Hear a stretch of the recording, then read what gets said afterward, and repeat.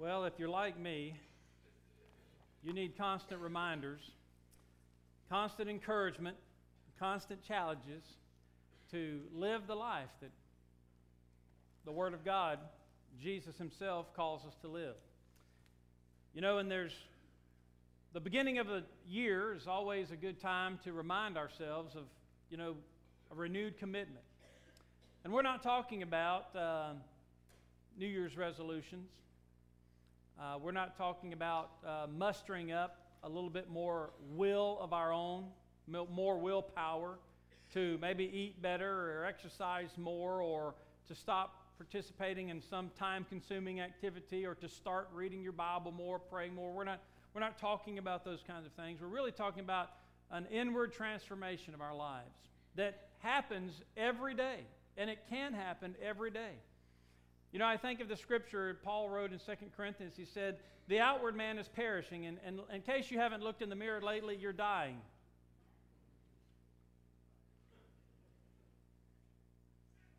Did you know that? All too well. We may not be on our deathbed, but we're perishing. The outward man is on our way out. So we're not talking about making something of ourselves outwardly. Paul went on to say, but the inward man is renewed day after day. It's not just a New Year's resolution. It's not just deciding I'm going to be something better and different this year. It's I'm going to start living my life day by day, allowing the Lord Jesus Christ, by the power of the Holy Spirit, to transform me. I always need that reminder. I always need that reminder. That's why I'm in the Scriptures daily, is because I need that transformation. We need to be reminded because we often get complacent. We get comfortable. And sometimes we just need to rock the boat, or Jesus comes along and allows our boat to be rocked. We need to call to account our commitment to Christ Jesus. We need to know Him more intimately, love Him more deeply, follow Him more closely. And all of us, or let me say, none of us are where we ought to be. None of us know Him as He wants us to. None of us love Him as deeply as we should. None of us follow Him as closely as we should. But I hope this morning, as we examine some Scripture, to see how we can reach higher toward that goal. And these two passages of Scripture in Matthew and John, I want to show you some similarities that illustrate how we can love Him, follow Him, and know Him the way He wants us to. I'm going to ask you to open your Bibles to the Gospel of Matthew chapter 14 and stand with me, and we're going to read verses 22 through 33 of Matthew chapter 14.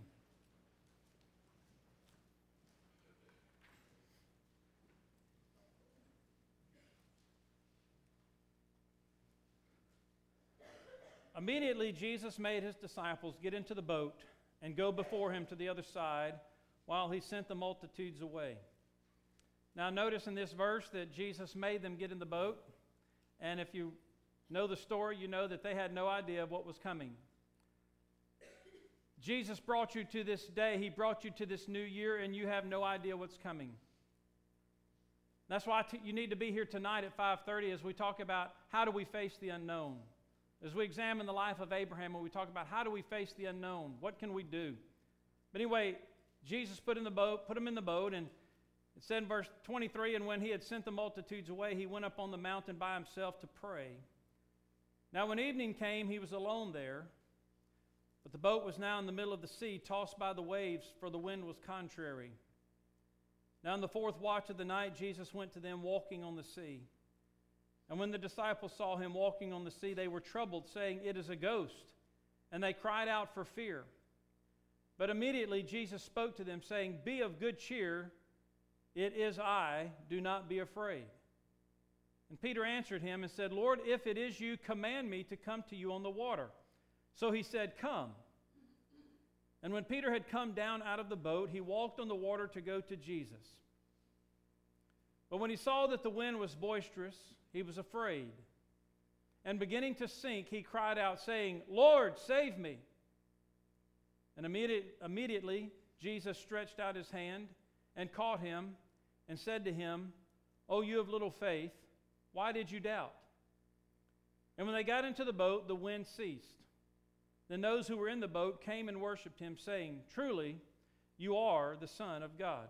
Let's pray. Holy Spirit, you inspired these words to be here in your word. And not only that, you inspired us to hear these words today. Therefore, you have a reason for everybody here today hearing these words. You know the application that everybody individually needs to make. Lord, I don't. So I ask you, Holy Spirit, to do the teaching and the applying that I cannot do. And speak to every person right where they are. In the name of Jesus and for the glory of God. Amen. Today I want to preach a message I preached 10 years ago. Actually, 10 years and 1 day ago, January the 7th, 2007, entitled, Get Out of the Boat. And that's where we find ourselves a lot of time, is we're in the boat of comfort and complacency. We're in the boat of safety and security. And God is calling us to get out of that boat. First of all, we need to get out of the boat of fear and doubt. We find here fear can cripple. Fear and doubt will cancel our faith. Faith is knowing and believing in Christ Jesus. Faith is acting on what we know and believe about Christ Jesus. Faith is taking God at His word even when we don't understand it. How do you build faith? Well, the Bible says that faith comes by hearing, and hearing by the Word of God. And the Bible tells us we're to walk by faith and not by sight. And yet we learn and we know that too often we live by the things we see. We live by what we see and what we feel. But we know that's not right. We know we should be walking by faith, but how do we do that? How do we transition from living by what we see and feel to living by what we can't see and can't feel? Faith. Well, the Bible tells us it's by the Bible. And friends, if you're not in the Word of God, your faith is weak at best. Faith comes by hearing, and hearing by the Word of God. Your faith is strengthened, and not just hearing the Word, but obeying the Word, doing what the Word teaches us to do in the power of the Holy Spirit. You know, as we were coming to church this morning, we were listening to Crawford Loritz. He just happened to be on 101 this morning, and he was talking about Matthew chapter 7 and the two men who were building two houses on two foundations. And you know the story. One was wise, one was foolish. The foolish man built his house on the sand. And when the rains came and the floods came, then the house was washed away and destroyed. But when the wise man, he built his house on the rock, and when the rains came and the floods came and the winds blew, the house withstood. And what was the foundation? What was the rock on which this man built it? Jesus compared it to obedience. He said, this man heard the word and he obeyed it. This man heard it but did not obey it. And that's how many churchgoers are today. They think that they have obeyed because they have heard. Well, I went to church this week. I heard the word. I read my Bible today.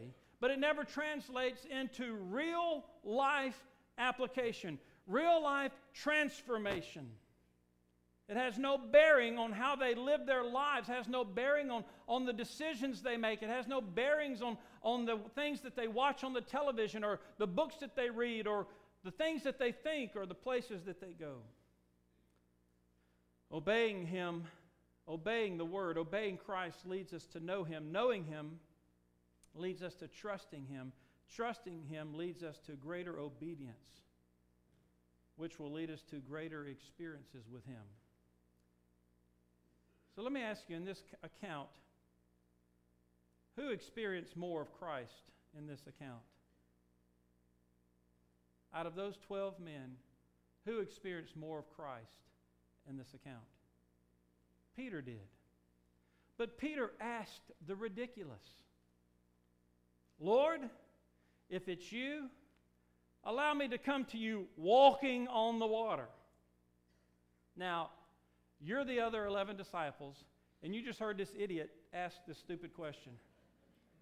What's your response? Go for it, dude. Knock yourself out. But Peter experienced more of Christ that day, and therefore came to know Him in a greater way and was able to trust Him for greater things. Why? Because at least he got out of the boat. When the circumstances led others to believe that the boat was the best place to be, it represented safety, some measure of safety. It represented some measure of security. Peter knew by faith the safest place to be was where Jesus is, and where Jesus invited him to be. I think Peter got out of the boat because he thought that he would die unless he were with Jesus. Hey, this boat is being rocked by the wind, and it's being sunk by the waves. I better get closer to Jesus because I know He's not going down. It was his faith in Jesus that got him out of that boat, even if his faith was imperfect and incomplete. Listen, there's not a single one of us here that has a perfect, complete faith. It's just not going to happen this side of heaven. We always say, I wish I had a greater faith, a stronger faith. I wish that my faith were more.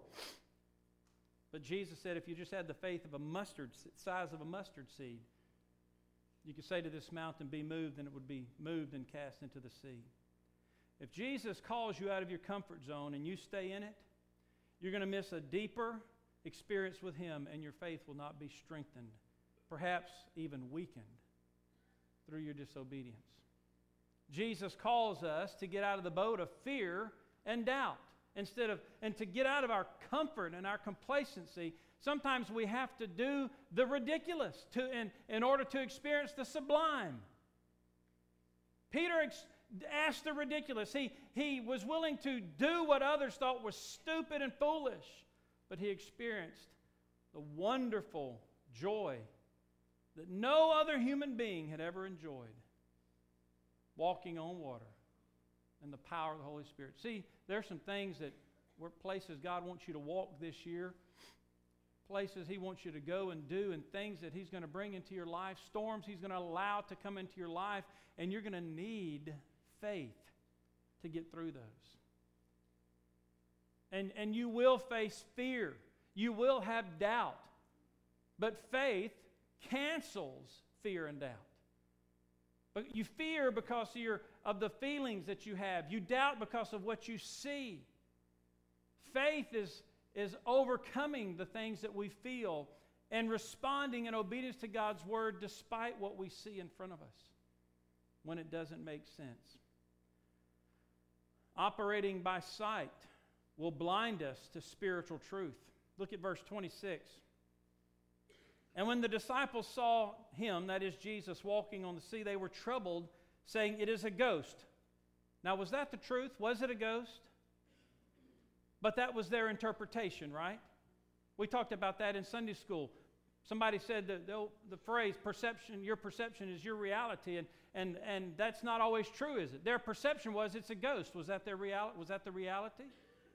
No, the truth was it was Jesus Christ, but their sight blinded them to the spiritual truth of who was really before them. Look at verse 30. But when he saw that the wind, this is Peter, when he had been out on the boat and he's walking on the water, he saw by sight that the wind was boisterous, he was afraid and he began to sink. Notice that the disciples were afraid when they saw Jesus because they didn't recognize him. Notice that when Peter took his eyes off of Jesus, that he began to sink and to be afraid. And these instances are a classic case of how living by physical sight, just by what you can see, will blind us to spiritual truth. And because they didn't see through the eyes of faith, they misinterpreted what was happening. Because they didn't see through the eyes of faith, they misinterpreted what was happening.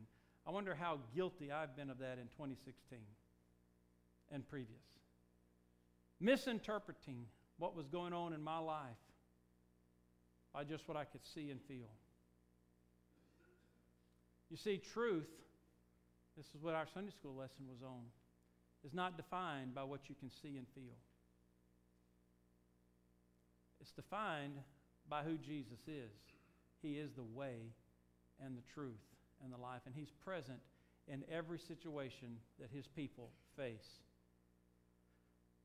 And that's why we're told in Scripture that we're to live by faith, not by sight. Our eyes often deceive us, and we interpret things from the physical perspective that are not the case in the spiritual perspective.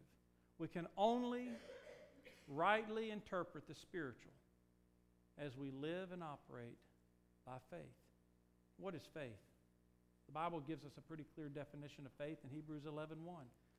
He says, faith is the evidence of things hoped for. It's the substance of things hoped for, the evidence of things not seen. Faith is not something tangible. It's not something you can wrap your mental faculties around. It's not something you can touch. But it is faith in something that is real. And that something is a someone. And that someone is Jesus Christ, God the Father, the Holy Spirit. And when we choose to live and operate by his spiritual principles and not by our own feelings, then we'll come to know Jesus as he meant for us to know him. But we must overcome our fear and our doubt. We must operate by faith and not in what we can see and feel, but by the Word of God. Faith comes by hearing by the Word of God. What does the Word of God say? Whatever situation you're going to face in 2017, I promise you, I guarantee you on the authority of the Word of God, you will not face anything in 2017 that God doesn't already have something to say about in his Word. You will not. You cannot. He created you. You're made in his image and in his likeness. He gave his word to correspond to his creation. And all of his creation operates within the parameters of his truth. And whatever you face this year, you will find something in his word that can help you. That's why you need to be in the Word. Not because it's the thing you ought to be doing. I need to read my Bible every day. You remember my testimony. I've told you my testimony when I was a kid. And we used to have these envelopes where you checked off every Sunday, read your Bible every day, read your Sunday school lesson, brought your offering, brought your Bible, whatever. And man, I was so, I guess, whatever you'd call it, I'm not OCD, but maybe I was then. I don't know. I wanted to have every box checked. And I wanted to make sure I read my Bible every day so everybody could see that I'd read my Bible every day. I could put that check mark. And I was so silly when I was really young that if there were 7 days in a week, I'd read 7 chapters on Saturday night. If I'd missed Monday through Friday, so I could still check the box. Isn't that silly? That's ridiculous. But aren't you the same? You may not do it just like that, but you have this legality of how you think you're supposed to live because that's what you think pleases God. You're not supposed to read the Bible just because you're supposed to read the Bible. it develops your faith, your connection to Christ, who is your life. We need to get out of the boat of self-reliance. See, sometimes we think that that's what makes us approved to God. You're dependent upon your ability to stay connected to God. You're dependent upon your goodness, your acts of holiness and righteousness to keep you connected to God. That's not how it works. We need to get out of the boat of self-reliance. You see, human effort can't get you where you need to be. Human effort, your effort, my effort can't get us where we need to be. I want you to go to just listen to Mark 6:48. In Mark 6:48, there's another account. This is Mark's account of Jesus walking on the sea. Jesus came to them, and he saw them straining at rowing, for the wind was against them. What were they doing? They were straining at rowing, and the wind was against them. And in John 6:21, the scripture says that they were, well, it says earlier that they were not getting anywhere. They were straining at the rowing, and they were not getting anywhere through their rowing. But if you read John 6:21, it says they willingly received him into the boat, and immediately the boat was at the land where they were going. In other words, we can work all day, all month, all year at our little resolutions and put in all of our effort, and we can get nowhere on our own. The Bible, the New Testament says, the flesh profits nothing.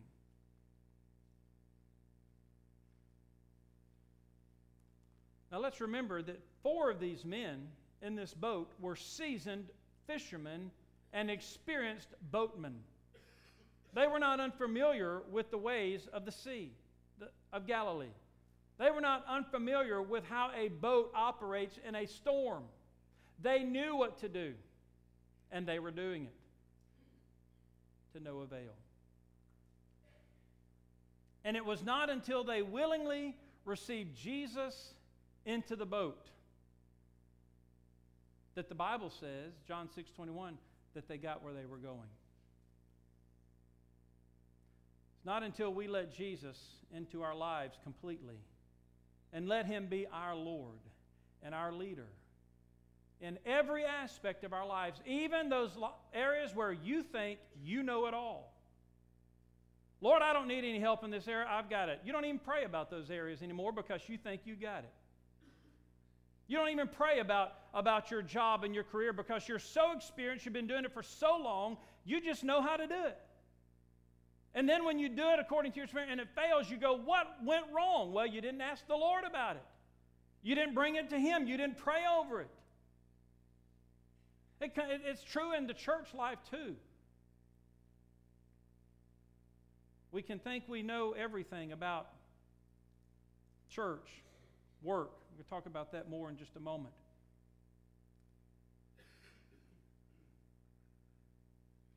But we have to let Jesus Christ be our Lord of every aspect of our lives if we expect to get where we need to be. Another reason I think Peter got out of the boat in the middle of the stormy sea was his desire to be where Jesus was. You know, when Jesus called the 12, it said, the first thing it said before, in Matthew chapter 10, before it says he sent them out, it said he called them to himself. He called them to himself. Jesus' desire was to be with them. And I believe Peter's desire when he got out of the boat was to be with Jesus, to be where Jesus was. Is that your desire? I have to ask myself, is that my desire? Just to be with Jesus. You see, again, let's go back to this Bible reading analogy. Oh, I got to read my Bible today. It's, I want to read my Bible every day. One day somebody's going to ask me, did I read my Bible? And I want to be able to say yes. And we have a legality. But why really do you read your Bible? Why really should you pray?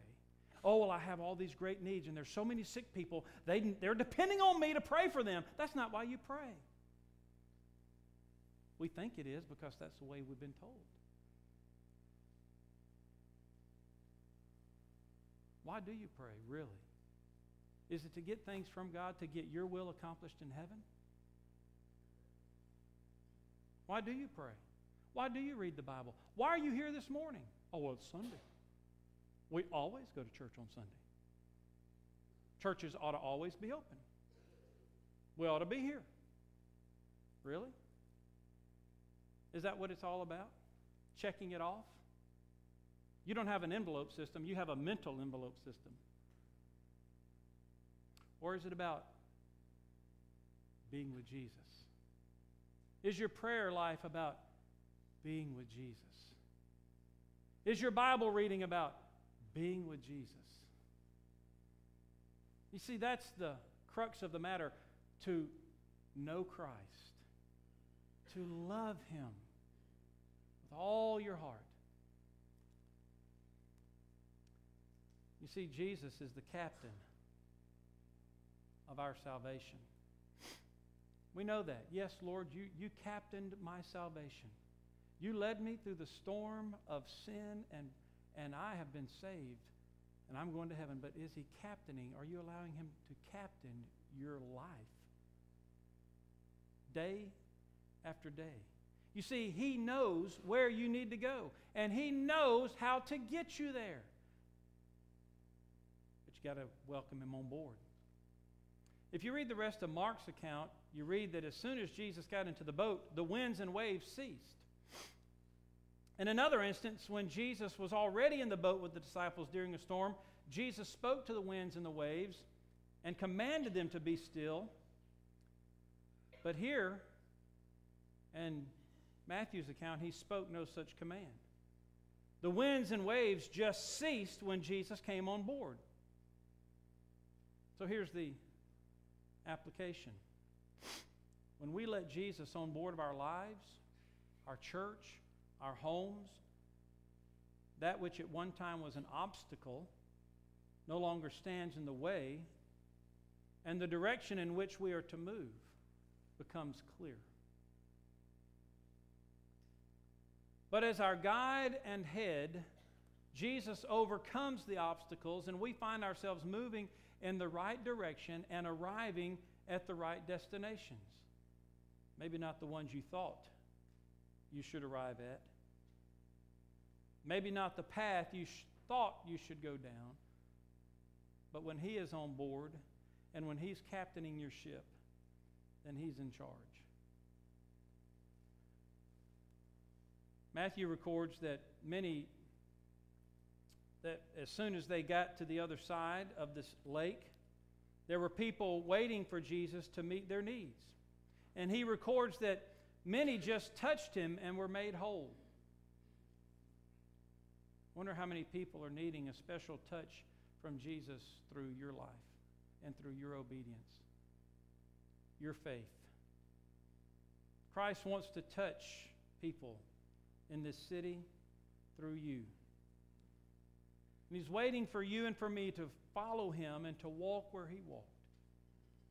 You see, we've got to get out of the boat of human effort. Because human effort can't get us where we need to be. But Jesus can. We need to get out of the boat of human effort because human effort can't get us what we're trying to obtain. In John chapter 21, verse 1 through 6, this is after the resurrection. It says, after these things, Jesus showed Himself again to the disciples at the Sea of Tiberias, that is the Sea of Galilee. And in this way He showed Himself. Simon Peter, Thomas, called the twin, Nathanael of Cana in Galilee, the sons of Zebedee, and two others of His disciples were together. Simon Peter said to them, I'm going fishing. They said to him, we're going with you.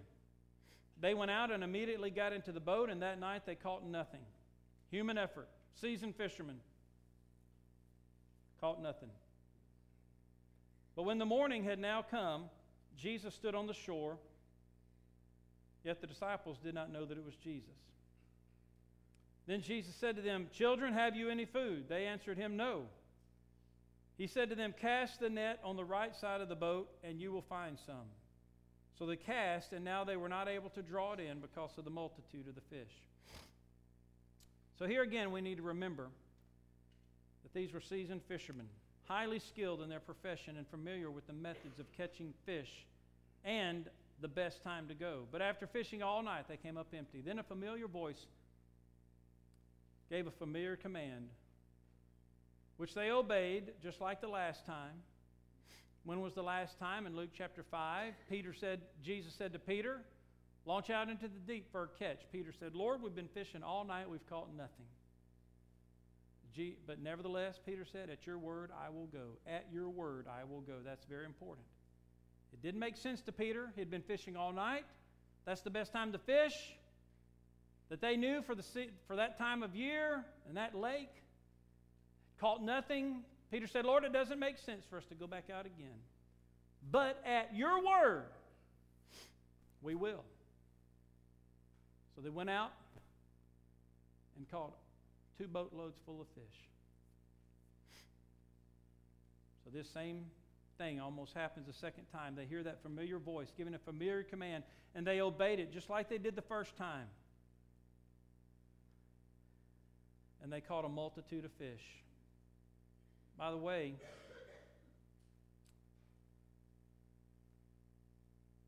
verse 11 of John 21 says, this is just a tidbit of information that I find interesting. They caught 153 fish.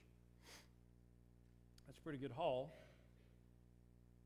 153. When I was in Israel back in 2009, they told us how many species of fish are in the Sea of Galilee. Want to take a guess how many species of fish there are in the Sea of Galilee? 153. So perhaps they caught one of every species. Wouldn't that be cool? Because Jesus was demonstrating to them his power. And that when they obey his word, things work out so much better. Human effort can't get us what we're trying to obtain. Now, we're not out to catch fish. We're out to catch men and women and boys and girls. Jesus said, "Follow me and I'll make you fishers of men."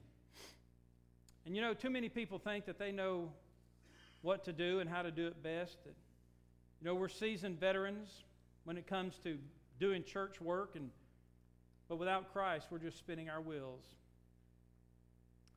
We know what it takes to grow a church. We try all the tricks of the trade. But without Christ, we turn up empty. Jesus Christ is the head of this church. And just because something worked last year or 5 years ago or 20 years ago doesn't mean it's going to work in 2017. You've got to be willing to try something new. 2 different occasions. I can think all throughout the Scripture where people did the same thing in different ways at God's command. I thought of David.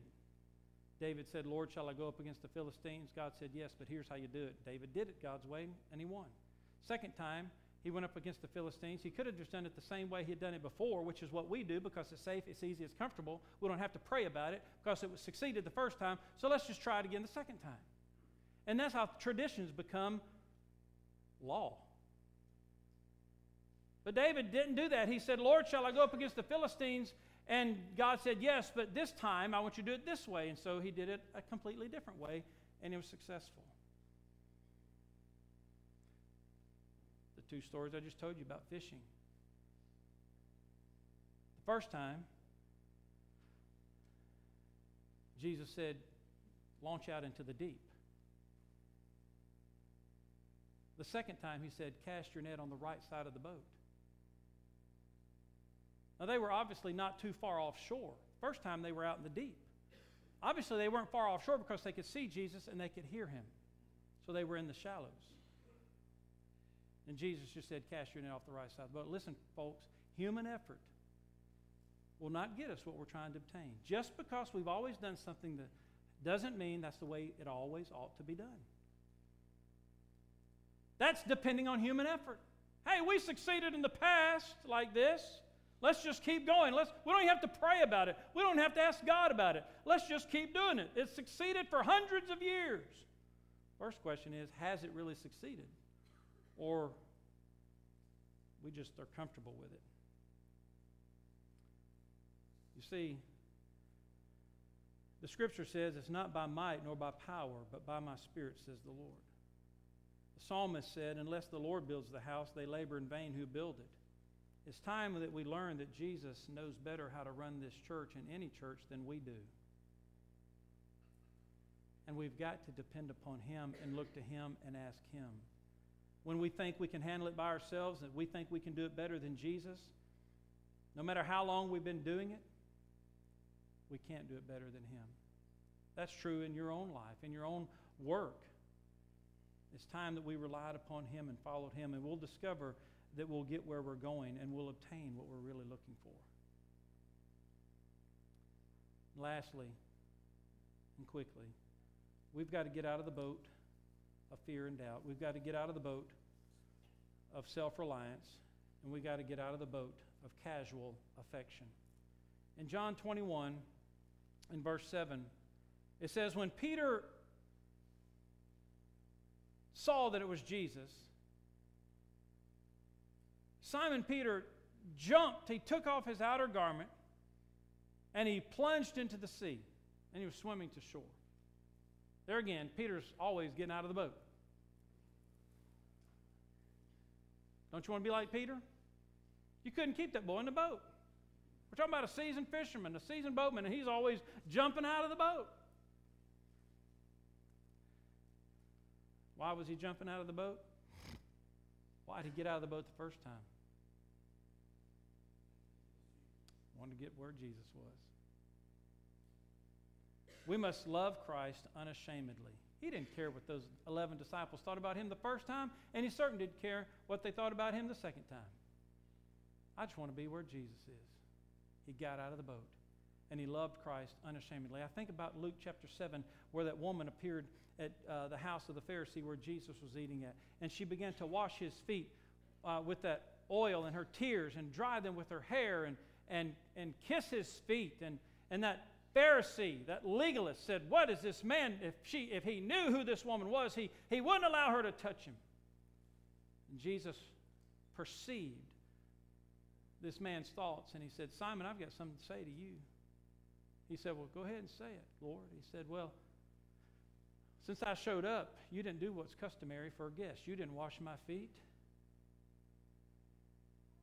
You didn't anoint me with oil.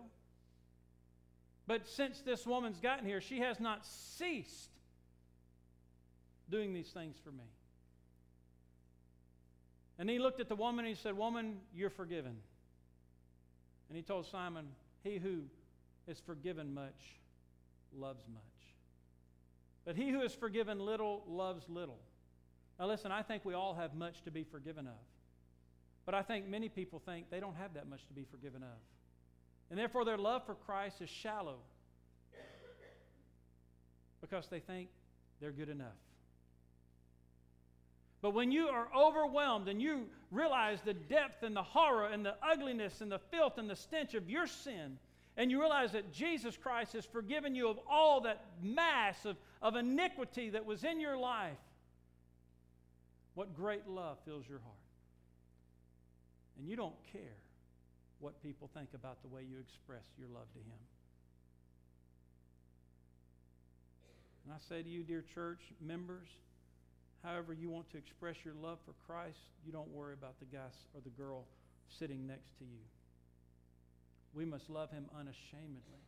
We must love Christ unreservedly. The Bible tells us the greatest commandment is to love the Lord your God with all your heart, with all your soul, with all your strength.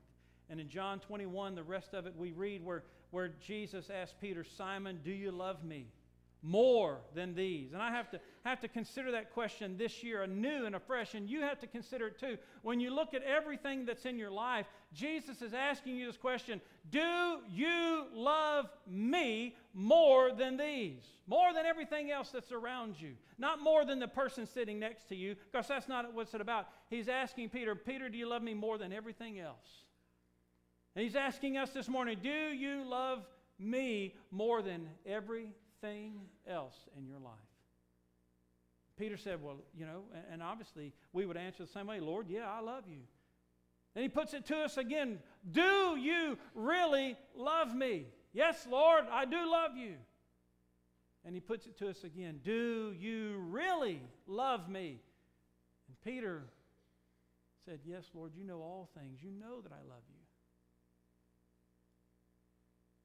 But it wasn't just casual affection. It wasn't just a mental assent to, I have these wonderful feelings when I think about you, Lord. It was a committed love. You see, Peter had denied Jesus 3 times.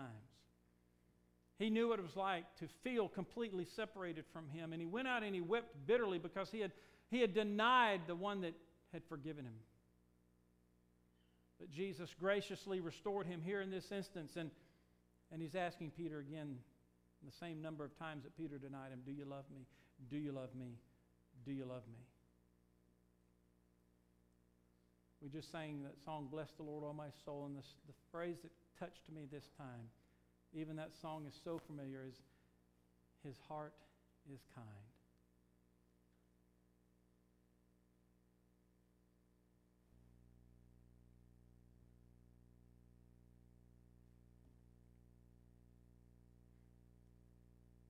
Do you believe that about your God?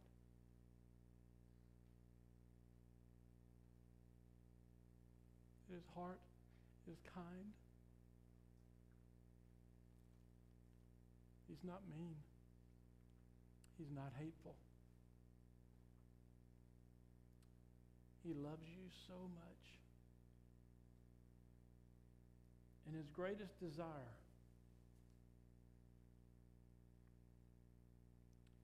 is that we love him in return with all that we are.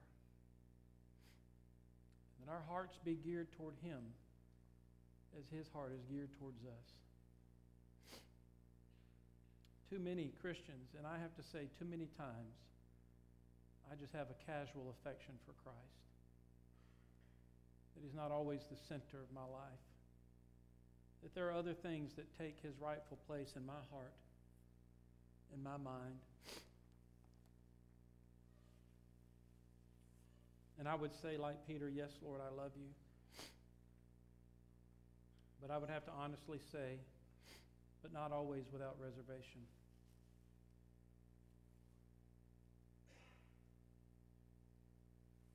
And so if this message isn't for anyone, it's for me. I want to get out of the boat of casual affection.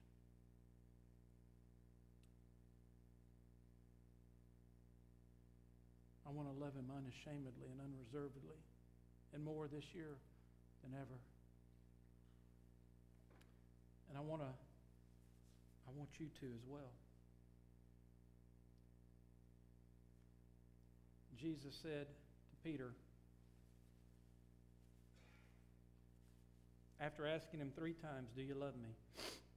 And after hearing 3 times from Peter, yes, Lord, you know I love you. Jesus said, then feed my sheep. Our love for Christ will lead us to love what he loves.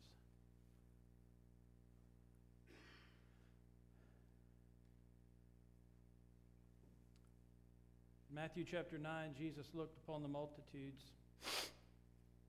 and he was moved with compassion because he saw that they were scattered like sheep without a shepherd. As I grow in my love for Christ, I will grow in my love for others. I will be moved with compassion. My heart will be moved for what moves his heart. And so will yours. we have to get out of the boat of casual affection.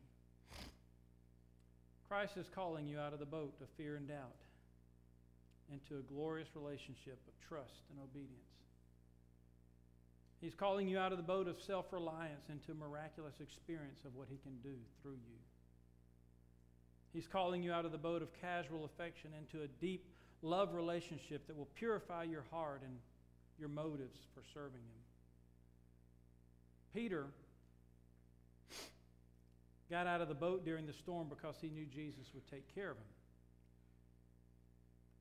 He got out of the boat the second time because he realized how much he really loved Jesus and he wanted to be with Him.